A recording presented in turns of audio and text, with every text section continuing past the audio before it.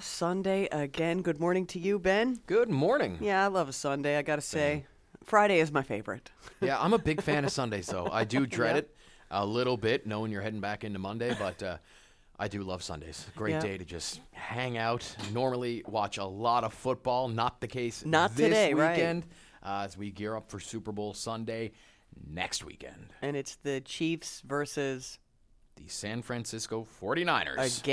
again. Yeah, this goes back quite a ways. I'm not sure the exact year, but one of these two teams are always right there in the hunt, especially the Kansas City Chiefs over the last number of years. I'm sure it's going to be a great game, but I'm focused on the Newfoundland Growlers game this afternoon. 4 p.m., Mary Brown Center taking on the Indy Fuel. One more time before the Indy Fuel take off, and then the Growlers welcome the Greenville Swamp Rabbits to town next weekend. One of the greatest team names in all of sports. Wow, so was this the first weekend that they had ever faced off with the Indy Fuel? Well, not the first weekend playing the Indy Fuel, but the first weekend Indy has been here in town in St. John's at Mary Brown Center. So first time playing at Mary Brown Center. Great weekend so far. Hoping for another great one, 4 p.m. this afternoon. But it was a busy news week. It certainly was. We actually covered a lot of ground. There was a by-election, so we have the results of that. Yeah. We'll talk tech as we do each and every week. Lots of talk around cell phones in schools, immigration. So we do have lots to get through this morning. So grab yourself a cup of coffee. Or a cup of tea. Piece of toast. Maybe you like biscuits. Join us right here on the best of Your VOCM Mornings.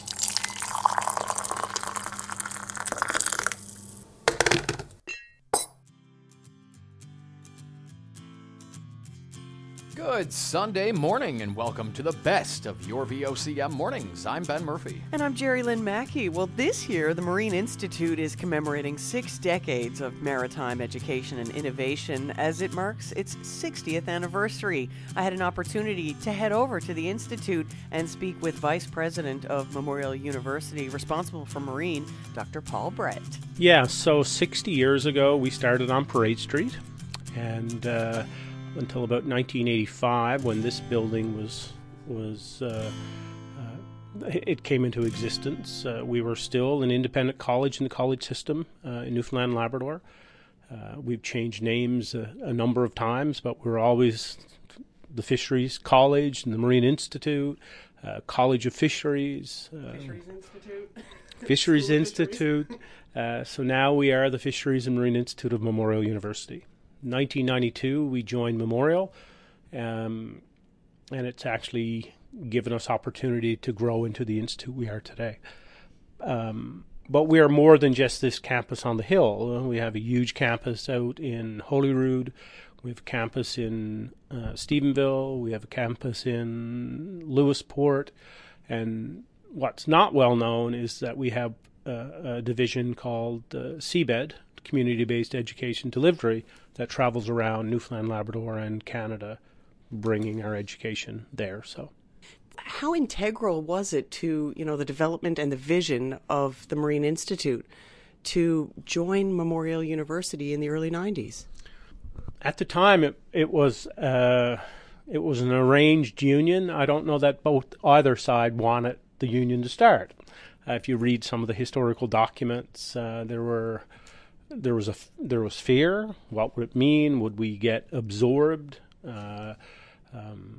So those fears probably weren't an impediment to some of the development. But if you see where we've come in the last 30 years, and this institution now has a huge range of bachelor and graduate programming. Actually, our graduate programming now is where our largest growth is. So we are attracting people to learn from our faculty in areas at the master's and PhD level. So it was huge for our development, and our reputation globally allows us to attract students into those areas. And I guess the vision to become a hub of ocean technology, marine technology, it's really well on the way of being realized. Tell me how that was made possible. It was really made possible based on our relationship with government, who supported us throughout our growth, our relationship with our university, who supported us throughout our growth, and our relationship with industry. those pillars are what makes and has made the Institute as successful as it's been. We are very connected to our industry in ocean tech and in fisheries and in marine transportation. And today, in 2024, we have 3 schools that have those monikers, or those are their main areas of inquiry and education. Not that long ago, in 2008, we were 2 schools. We were 2 schools for maybe 50 years of 45 years of our existence. Now we're 3. Will we become 4, or do we turn into 2 again? Who knows where the future might bring us. But one underlying piece that will always keep us grounded is our connection to industry and listening to what industry's needs are from a human resource development perspective and from a research and development perspective, and our commitment to the province. So we are a maritime province. We have been in the blue economy since the ocean was created. So we were here. Even our indigenous populations were so marine-based. So the blue economy is really what we're about. Weathering that time during the 90s when the moratorium struck our economy, struck our culture, how difficult a time was that? It was very difficult, but it was also a big opportunity for this organization because there was a lot of reskilling and upskilling of people that some would characterize as the largest layoff in Canadian history. So what would those people affected by that moratorium do? What would they do next? And a lot of our community-based education, it wasn't called that back then, was really about reaching the people of the province to figure out opportunities and retraining to find new opportunities. How important is collaboration when it comes to the whole operation at the Marine Institute? Because you've got that bond with Memorial University, you're entrenched in industry. What other collaborations are on the horizon here? That's a great question. I'll give you an example of one we just announced this week. It's a collaboration between Memorial University through the Marine Institute, Dalhousie, and the Mackey Institute on the west coast of Canada on a Centre of Excellence for Observational Oceanography. So we all know, and the globe knows, we need to know more about the ocean. So we're attracting 10 scholars, international scholars, students to study here in Newfoundland and Labrador around the skills and the tangible skills to be able to make the measurements, collect the data, and understand the data. That kind of collaboration comes from our history of being active in the world of ocean observation. So a lot of people understand or know about a thing we've done here for about 15 years now called Smart Bay. A number of buoys out in Placentia Bay that are constantly recording meteorological and oceanographic observations and sharing that data with whoever wants to look at it. So that takes a lot of very smart people to keep that stuff running in what is not necessarily a hospitable climate. But our expertise put us at the table to be a global leader, to now take that expertise and give it to others. So that's that training program, and that's a brilliant example of what's happening right now, just announced this week. It's pretty special to be a part of. Yeah, and I'm talking about this week and this year. 60 years is a long time, Dr. Brett. How are you celebrating? Something new every day. So I just met with our alumni and development group, so looking at doing some profiles of some alumni, and you think 60 years is a long time, and we have some people in very, very influential roles these days, and they're very proud to be a Marine Institute graduate. And we want to celebrate that. We want to profile them. We have a number of events here at the Institute. We just did an employee event a couple of weeks ago on the actual day, the birthday party, where we did a little lunch celebration down in our cafeteria. But we will be rolling out different videos, social media things over the coming year to celebrate some of the history, but of course where are we going in the future. That's going to be pretty important, and how we will still remain true to what grounds us in the ocean economy. And that's my conversation with Vice President, Memorial University, responsible for the Marine Institute, Dr. Paul Brett, as they mark 60 years. It's their 60th anniversary. It was great to head down there and meet with Dr. Brett. And it's funny, Ben, because you know my dad is a retired professor at the Marine Institute. So Dr. Brett and my dad were teaching classes around the same area of study, and actually Dad had a class, and this is what Dr. Brett told me. He said your father used to take his class. He taught communications, so he would take the class to the intermission at the mall, and they would people watch and study the crowds and study the people. But Dr. Brett said the issue was they were always late coming back from the food court, so they would be late for his class. So it was great to catch up with him. And 60 years, many more to come. Many more to come. Well, in other news, February is Black History Month, a month set aside to honor the achievements of Black Canadians, celebrate Black culture, and reaffirm Canada's commitment to a more diverse, welcoming country for everyone. Laura Beltonba is an advocate for the rights of BIPOC, marginalized, and underrepresented communities. She joined us on Friday morning. Why is it important to celebrate and highlight Black history in Newfoundland and Labrador? I think it's because there's a tendency to believe Black history doesn't exist within our province, and people always seem to associate Black history just with slavery and slave trade, and Black history is being made every day, especially within this province, and I think it's important to acknowledge it, celebrate it, so people begin to see it as part of Newfoundland and Labrador's history. Do you think the education system has fallen behind, and really society on the whole, when it comes to teaching Black history? I think it's tried, but it's still been caught up in just perpetuating the whole struggle as that being all that Black history is. I think there's so much more to Black history than just our struggle, and the education system forgets to teach us about that. Yeah, the theme for this Black History Month is Black Excellence, a heritage to celebrate, a future to build. Tell me how you'll be celebrating. So, like last year, this year I plan to spend every day of February documenting Black Canadians who history might not have taught us about.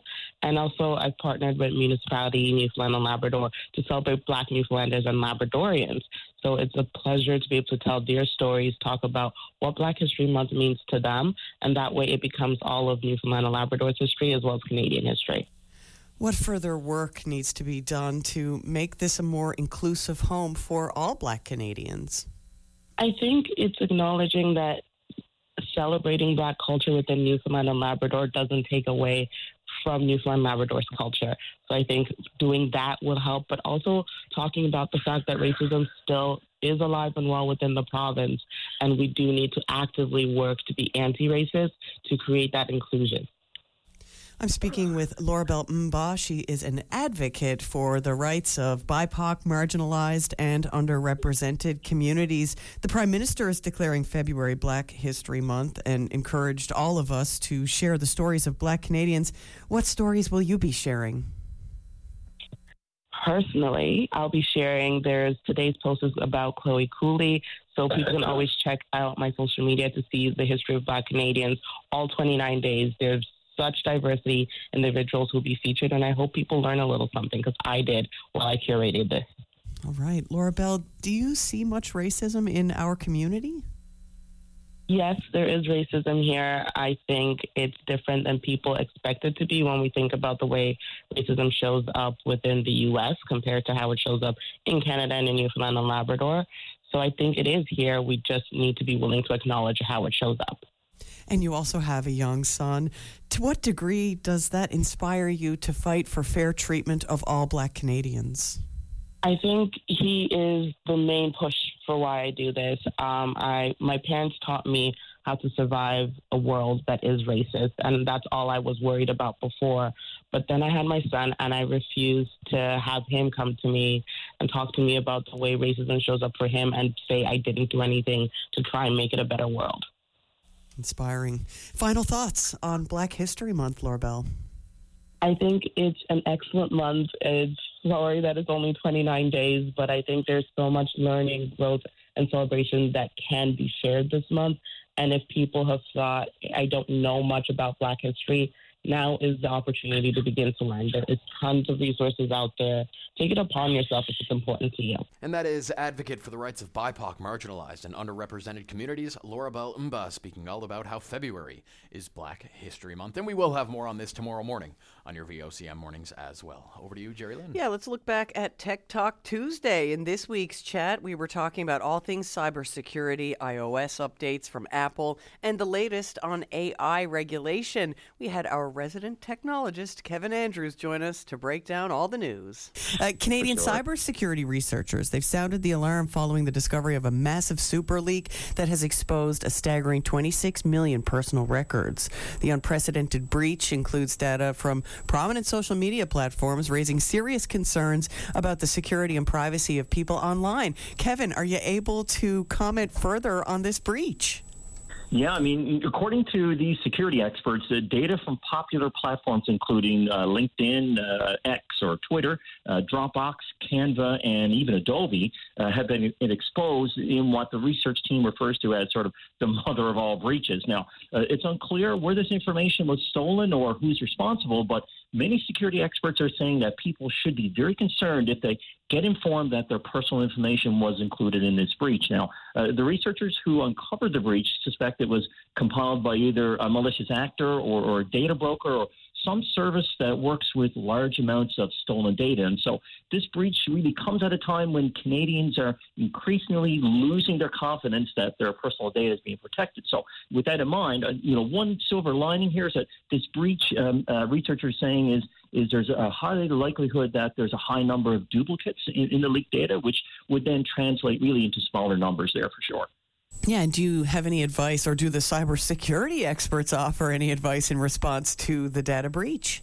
Well, users need to be vigilant about scam calls, unusual emails and messages, and unusual social requests. Now, the number one thing cybersecurity experts are saying is to not reuse your passwords. Now, I know we're all guilty of it. It happens, but, it would be sort of the main thing that I would recommend as well. And also, too, I would also encourage really the adoption of several advanced security tools, like using what they call multi-factor authentication, which is combining a password with a code sent to your device, or password managers, which are really apps or services that really secure and store and generate complex passwords. I find them annoying, but I see the benefits of definitely adhering to that. And staying with security here, Kevin, Apple has introduced a new system feature called Stolen Device Protection. So as phone theft incidents are on the rise, this feature aims to provide extra defense against unauthorized access and safeguard personal data. Can you further talk on this feature and why users should really have this enabled? Yeah, I mean, it's a cool feature. It's now available in the latest iOS update, I believe 17.3, and it works by keeping track of a user's familiar locations, and it strengthens protection outside of these places by using either biometric features such as Face ID or Touch ID over using traditional passcodes. So, for example, if a thief can covertly watch you type in your passcode, steals your phone, and then tries to erase it to sell it, stolen device protection will step in and demand either a Face ID or a Touch ID scan for ownership or verification, excluding use of these passcodes. And so, enabling stolen device protection is easy. Users just have to update their device to 17.3 and navigate to a Face ID and passcode or Touch ID and passcode, and then settings to sort of activate it there. And Kevin, as AI shapes our digital world, regulating it becomes crucial in both private and public sectors throughout the country. Now, recent discussions at an AI conference highlighted the challenges of effective regulation and stressed collaboration with global partners. What are your insights on achieving AI balance and its potential impact for Canadians? Well, a good question. I mean, in light of this AI conference, which was part of the Ontario Privacy Commissioner's education efforts during Data Privacy Week last week, it was evident that the need for comprehensive regulation extends to all parts of government. It was discussed at the conference for the importance of what they're saying is flexible AI rules in both public and private sectors, really to encourage innovation while also maintaining AI responsibility. And so with that in mind, I believe there were three key priorities agreed upon by all members regarding the principles that should govern AI rules. And they include, number one, people need to trust AI. I mean, for instance, making clear the risks of using AI and putting in mitigation strategies to really minimize harm to people. Number two is people need to know that AI will act responsibly and, for instance, have mechanisms in place allowing residents to sort of challenge decisions informed by AI. And I think thirdly, people need to know that there are no AI secrets. For instance, there needs to be full transparency and disclosure. And so, taking all of that into account, getting this right is really not just about setting rules. I think it's about shaping a future where AI serves society responsibly and ethically. And that's my conversation on Tech Talk Tuesday with our resident technologist, Kevin Andrews. Still lots more to bring you here on your VOCM Mornings, the best of it. Stay with us. Yeah, we're going to check in with the new MHA for Conception Bay East Bell Island, Fred Hutton, after these. Good Sunday morning, and welcome back to the best of your VOCM Mornings. I'm Gerri Lynn Mackey. And I'm Ben Murphy. Liberal Fred Hutton will be moving into the seat left vacant by Progressive Conservative member David Brazel in the House of Assembly. Fred Hutton has been elected as the MHA for Conception Bay East Bell Island. Hutton garnered 2,603 votes. PC candidate Tina Neary came second with 2,152. NDP candidate Kim Churchill took third with 846 votes. And independent Daryl Harding received 70 votes. Fred Hutton joined us Wednesday morning here in the VOCM studios. Thoughts on your victory? It's still a little surreal, I guess. Your colleague Richard Duggan asked me last night the same thing, and I basically said, this whole process, having worked on other campaigns with Premier Furey, his leadership, his by-election, and then the general election, it is quite different when you're supporting someone versus having others around you because your name is on the ballot. So I think that probably once I get back up to the Confederation building, this is the longest stretch I've been away from it for a while, and see some of the folks there. I know there's some sort of orientation I have to go through, and then, of course, the House is going to sit within a month or so. So I'm going to be, that'll probably be when it'll hit me, Ben. So, Fred, let's just go back a little bit. What made you want to do this, want to take this on, step out from kind of behind the scenes and get out there as the candidate? It wasn't something that I thought about when I left journalism to go to work with Premier Furey. My roles were kind of clearly defined, although they sort of change on a daily basis, much like in journalism where you just don't really know where the day is going to take you because of events that unfold and how you have to deal with them, but also planning. And of course, through COVID, that was a large focus of what any government across the country or around the world really would have to do. But over the last little while, and once it became apparent that the former MHA was going to step down, it seemed like a natural fit. It's the place where I grew up and lived most of my life. I know a lot of the people down there. They know me. I saw firsthand what an MHA had to do from the side of the perspective of mostly of what the Premier was doing, because I was spending most of my time with him. And his district is on the west coast, of course, in Humber-Gross-Mourne. So spending a lot of time with him and understanding the needs of what was required of an MHA. And it just seemed like a natural fit for what I was doing already to sort of to progress to that point. And I said this on the night that I launched my campaign back in the middle of December. Being an MHA and being a reporter or a journalist are similar. There's so many parallels, but it really boils down to people tend to not call you to say everything is going okay.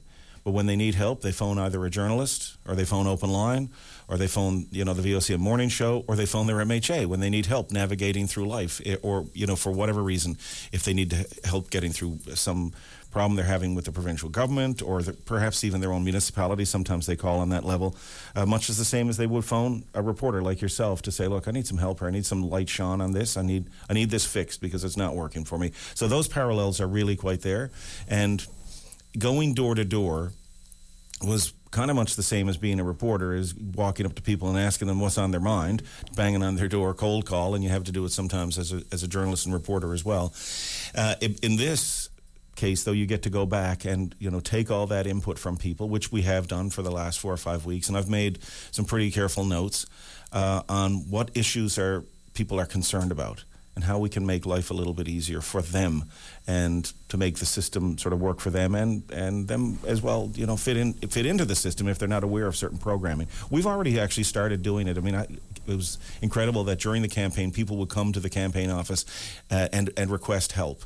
and, either through some sort of healthcare issue they were having or home care, just certain things that we've already done for people in the district. What are some of those main issues that you heard when knocking on doors?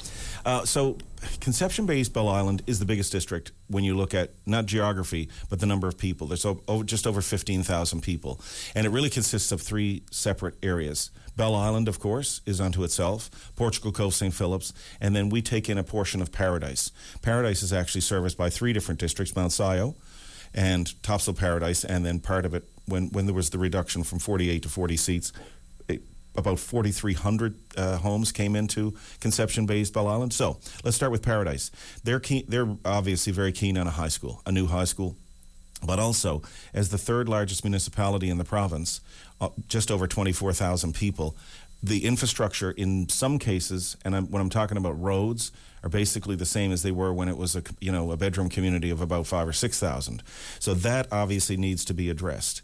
And I met with the council last week, and they expressed all those concerns. I said, look, I'd be willing to, happy to work with you as we move forward. Met with the mayor, Dan Bobbitt, and some of his council members. Most of them were there.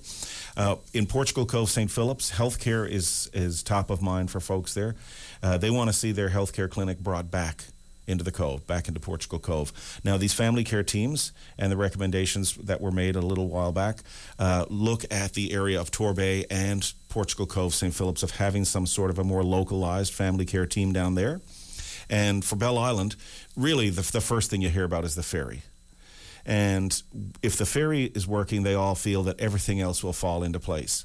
And you think about this, the Bell Island Ferry during June and July of last year carries more passengers than Marine Atlantic.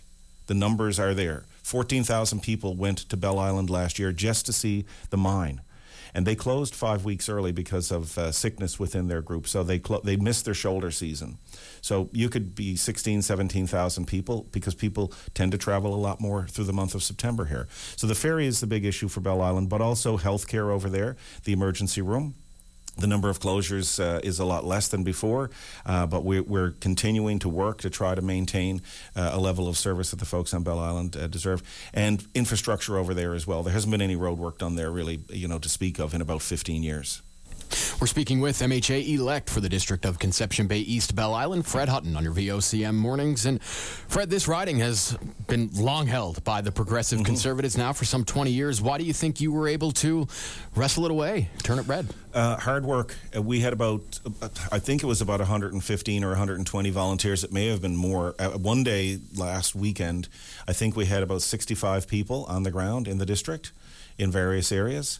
We went to Bell Island with about 36 people 2 weekends in a row. And it was basically just getting out and talking to people and making sure that they were aware of the by-election, first of all, but also just listening to them. And when people, feel like somebody actually cares and they, have an empathetic ear and will go back and possibly try to do something about their concerns, I think they like that. And with respect to, why it was, held by the opposition for 20 years, it was obviously a stronghold, and they had, decent representation. But now I think it's time for a change, and they want that. They want to see, and as well as an endorsement of what Premier Furey and his caucus started back in 2020. People tend to say to me they like what they see. They like that somebody is at the wheel with good sense and a good vision for the province, and they want to be part of that. And having a government member, the Premier lives in the district as well. He's also in Conception Bay East Bell Island. I'm there. So we're on the ground and we know exactly what's happening in our own district. He's going to the soccer pitches. He's going to the rinks, talking to people who live in the area. He hears it every day. Trust me. As do I when you stop. My kids are older now, so I don't do that stuff. But, when you stop at the local store to get gas, whatever, nobody's hesitant to tell you what's on their mind. Fred, do you expect to have a seat in cabinet? I have no idea. Right now, what I want to do, Ben, is take just a couple of days to figure out what I have to do in my role as an MHA And I know there's some sort of orientation for that, and there, even though I've been around them for the last 3.5 years, a little bit of a learning curve there. And with respect to the home front, I think we're going to try to get the Christmas decorations down this weekend, because there was literally no time over the last 5 weeks or 4 weeks or whatever to do anything much at home. What do you see as the biggest challenges of moving from behind the scenes now to an elected official? Well, I guess the accountability for people who elected me, and making sure that I continue to listen to them. And I've had a bunch of notes this morning. I've probably got about 400 messages there that I've got to answer. To anybody who did message me, I want to say thanks very much for your kind words. I will get to you all eventually, but it's I think just making sure that I remember that it was the people of Conception Bay, East Bell Island, who have put me there. And I need to remember that for as long as I am elected and in that position. And I intend to do that. There was a bit of a low voter turnout, less than half of registered voters showing up to the polls. Does that concern you at all? Well, in my former life, sitting in the chair where you guys are, it always concerned me that we'd only get 55, 56. But you see it in national elections. You see it in provincial elections. By-elections are historically a lower turnout anyhow. I'm not sure if the weather had anything to do with it yesterday. The early part of the day, I think, was a bit of a lower turnout because people were shoveling and, trying to get themselves dug out after the big storm we had on Monday. But, I think it was kind of in line with what we had anticipated if you look at the historical numbers of how many people turned out. Always like to see it a little bit higher. And even at the doors when people would say, well, we're not sure if we're going to support you. I said, well, that's great, but you got to get out and vote. Everybody needs to exercise that right. Not everybody in this world has it. You do. So, but again, it just goes back to I plan to continue to listen to the people who elected me. I'm going to be accessible and, happy to take anyone's call at any time and talk about whatever issues on their mind. And that is the new MHA for Conception Bay East Bell Island Liberal, Fred Hutton. Over to you, Gerri Lynn. Well, most young people are quite attached to their cell phones. Whether or not they should be allowed to use them in school is up for debate in many parts of the country. So Narrative Research decided to ask Canadians whether they support or oppose a cell phone ban in schools in their province. This is really interesting. Margaret Chapman is Chief Operating Officer and partner with Narrative Research. She joined us earlier this week to talk about it. What and why, first of all, did you decide to undertake this research?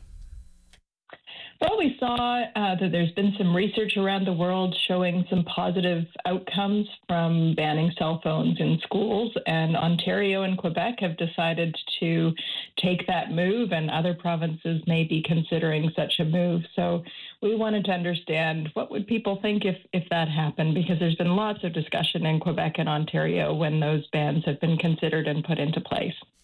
What questions did Narrative Research ask Canadians? So we first asked to what extent whether people supported or opposed banning cell phones in public school classrooms in their own province. And then we asked them why they supported or why they opposed. And first of all, we found out that 80% of the population across the country supported a ban to some extent, with half of people supporting it completely and 26% somewhat supporting such a ban. And there's just 15% of the population that would either somewhat or completely oppose such a ban. And then there's 5% of people who are sitting on the fence, not quite sure just yet. Were there any notable differences from one region to another? Yeah, it's interesting because Quebec is the province that's just most recently been talking about this and put a ban in place, and really high level of support there. 88% of the population there said they support a ban. But otherwise, it's pretty consistent across the country, varies from a low of 74% in BC up to that 88%. And in other provinces, like in our region of Atlantic Canada, 77% for Atlantic Canada, and really consistent across the 4 provinces in Atlantic Canada. Were there differences from one generation to the next? Yeah, you might not be surprised to hear that the youngest cohort, so the 18 to 24-year-olds, are the least likely to support such a ban. Only half of them said they would support, compared to 90% of boomers, and support kind of increases with age. So millennials, 70% of them said that they would support a ban, and Gen Xers, so those are the kind of 35 to 54-year-olds, 81% of them would support a ban. I'm speaking with Chief Operating Officer and partner with Narrative Research, Margaret Chapman. Were there any reasons given for people who were in support of a ban? Yeah, by far the largest reason that people support a ban of cell phones in school is because they can be a distraction in the learning environment. So people said that's really positive that you can get rid of that distraction. And then there were a variety of other kind of related reasons, like it encourages a focus on studies. But other people also mentioned, only a few, but there were other reasons like it can reduce cyberbullying incidents.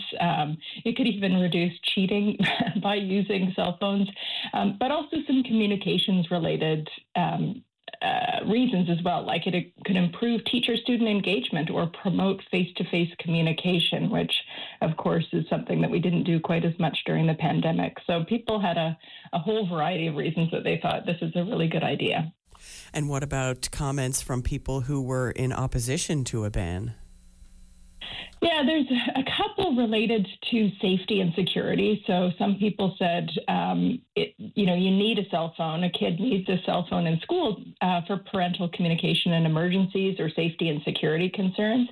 But there were also some people who said, well, it's personal responsibility and discipline that kids should learn to not have it active all the time, and that's something that you need to practice on your own. And some people also noted that there can be educational benefits of having cell phones to be able to look up information or some kind of technological integration of cell phones into education. So obviously there's two sides to the argument, but by far people are in favor of such a ban. And how would you think this research could be used? Well, I think as school boards and governments are thinking about this issue and wanting to encourage focus on studies, I think it just gives us a baseline to understand where people are feeling about such a move. It's not really one of those issues where there's even divide. There seems to be really strong support. And one of the other interesting demographic differences is we looked at the results by whether people have children in school or not, and there's equal support whether or not someone has kids in school. 80% of people with kids in school, school-age kids, said they support it, and same for people without. So it's really widespread support across the population.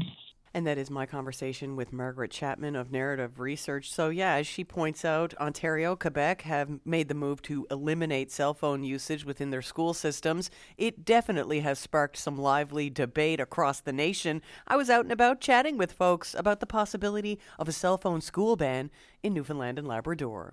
The K-12 school system. Yes, for sure, because where do they spend their time? Nobody talks to each other anymore. If they lose their focus with their thumbs, they won't be able to talk to each other. That's all I can say. I don't think they should be banned entirely from the schools, mostly because the kids can't. I don't think it's good for them to do it in school, but they need communication with their family. So I think some kids would be totally stressed out if they didn't have that connection to be able to get through to their family. Right, so safety would be a reasoning. Yeah, exactly. Yeah, for sure. What about banning in the classroom, but maybe being allowed to use them? In the classroom, I think it would probably be a good idea because they're definitely a distraction. I don't think it's good. There's no need for them really in the classroom. If they needed to get a hold of them, it could be outside recess time, or if they need to get out of the classroom. Yep. Do you think young people are too reliant on their phones? Sure. Yep, they are. Yeah, it starts a lot earlier now than it did, so I think it's getting worse, and it probably will continue to get worse. Do you think cell phones should be banned in the K-12 school system here? Yes. How come? I just think it's a distraction. They should be paying attention to their education, not worrying about what's on the cell phone. What do you think about being able to stay in touch with family in the case of an emergency? There's always a phone at the office. It's totally unnecessary. Do you think young people are too addicted to their devices these days? Absolutely. I think everyone will agree with that. Well, I mean, I had kids with cell phones, and for me, it was just wanting to know where they were and to feel safe. But within the classroom, absolutely. So allow them in the school, but not in the... Not in the classroom, yeah. That's my, yeah. Do you think young people are too addicted to their phones these days? Very much so. It's crazy. I have a granddaughter, and she's got her face in her phone all the time. So, yeah. How do you break her away from the screen time?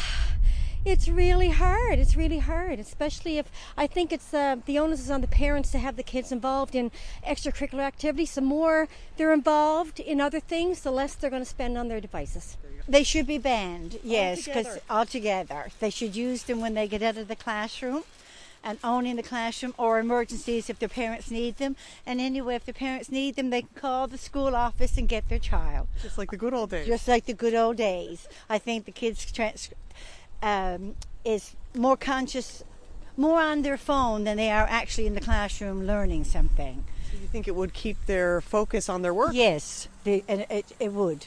But would you be okay with them bringing it into the school, just keeping it under, under a zipper? Yeah, well, yes, that I could agree, but still, you know, with young people, they're going to take it out and look down on their thing and see if somebody's ringing them or calling them, believe you me. Yeah, exactly. Do you think young people are too reliant on their phones? Yes, they are. I think they are. They rely on it for learning. They don't know how to add. They don't know how to write. They really and truly, I agree. They should be back in my day. And there's nothing wrong with having a cell phone.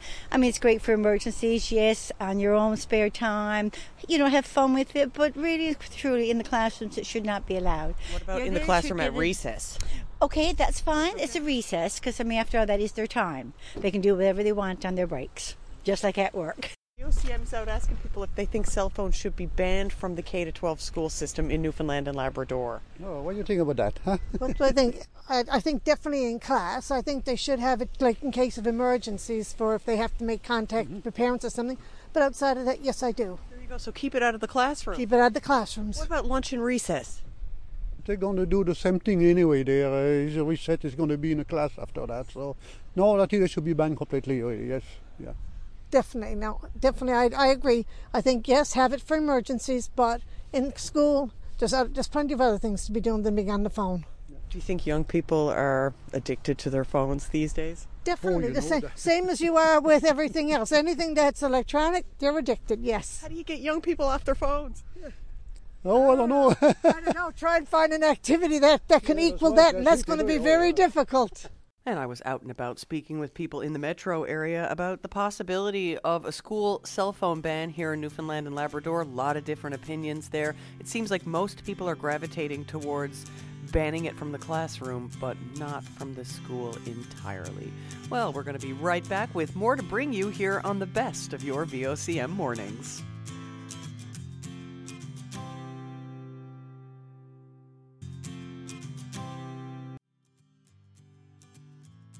Good Sunday morning, and welcome back to the best of your VOCM mornings. I'm Ben Murphy. And I'm Gerri Lynn Mackey. Well, the federal government has introduced a 2-year limit on student visas for international students coming to Canada amid concerns over what was being termed a population trap.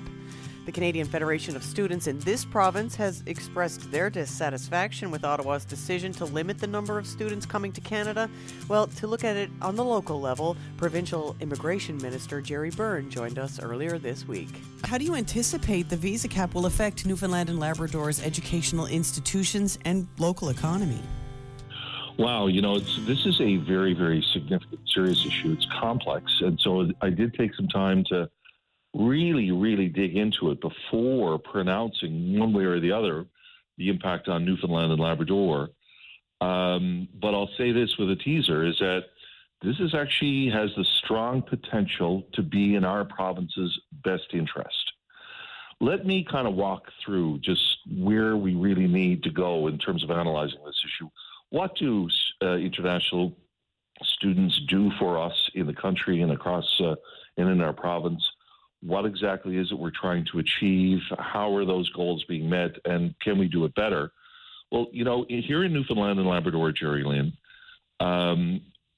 attracting and welcoming international students into our province is not just good for, our diversity, exposing ourselves and our province to new cultures, but it's also a strong economic generator. The international students that come here to go to school, to go to post-secondary education, probably contribute, based on the estimates, the analysis that I've seen, $150 million a year to our local economy, to our GDP. That's not a small or insignificant amount of money. They contribute to tuition to the schools that they attend, the rent, the groceries, just basic cost of living items they contribute, and it all goes into our economy. So when the federal government imposed this cap on international students coming into the country, I really had to dig down with a lot of vigor to try to find out exactly what it's going to mean for Newfoundland and Labrador. So with that said, we now have approximately 5,300 international students in our province. The federal government is approving about 3,000 applications per year. Across Canada, that's in stark contrast to across Canada, Gerri Lynn. There are approximately 1 million international students currently in Canada studying today. Canada takes in, or did take in, 600,000 applications every year. And every application is from an international student, it's for the duration of their program. So if there are students looking for a student visa, and their program is three years long, they'll get a 3-year visa. And that's how it works here in Newfoundland and Labrador. So with that said, we had to dig down as to where the federal government was going with this when they imposed a cap.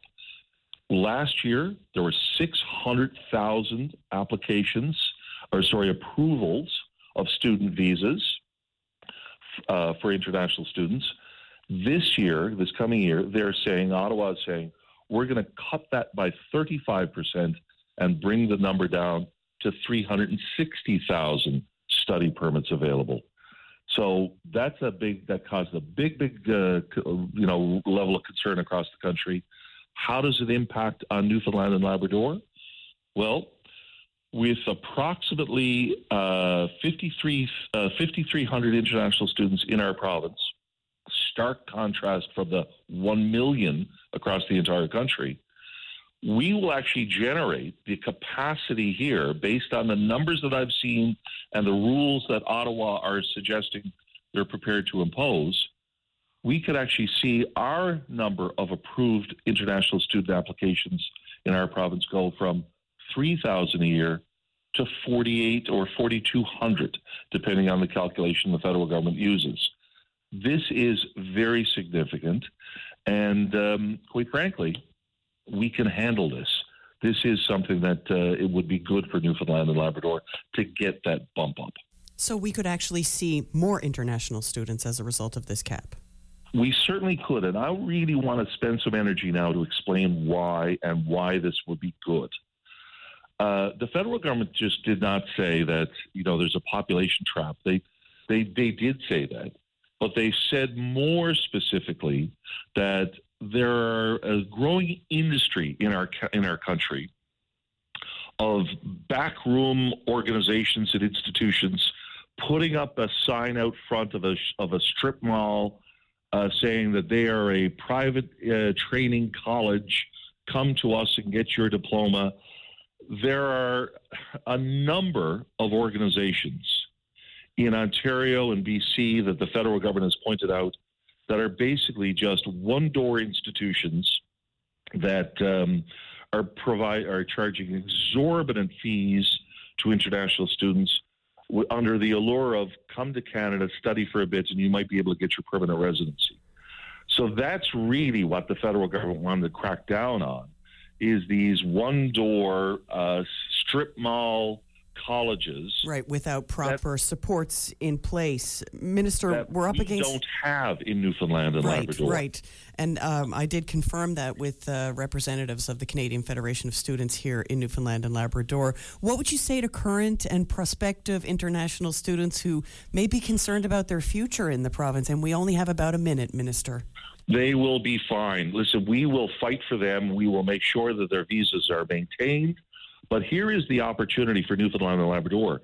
Given our exceptionally high standards that we have exposed to the federal government and we can trumpet as truth, Newfoundland and Labrador can become, should become, and will become a welcoming place for international students that the federal government can take pride in, because we certainly darn well do.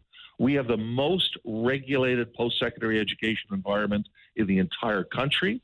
It's time for us to take advantage of that, gain the benefits from that, for Canada to recognize that, and to our international students that are here, we have your back. We recognize that what you contribute to us, what we can contribute back to you, and Newfoundland and Labrador sees this as an opportunity, not as a problem. We just need the federal government to recognize our strengths. We are not the problem.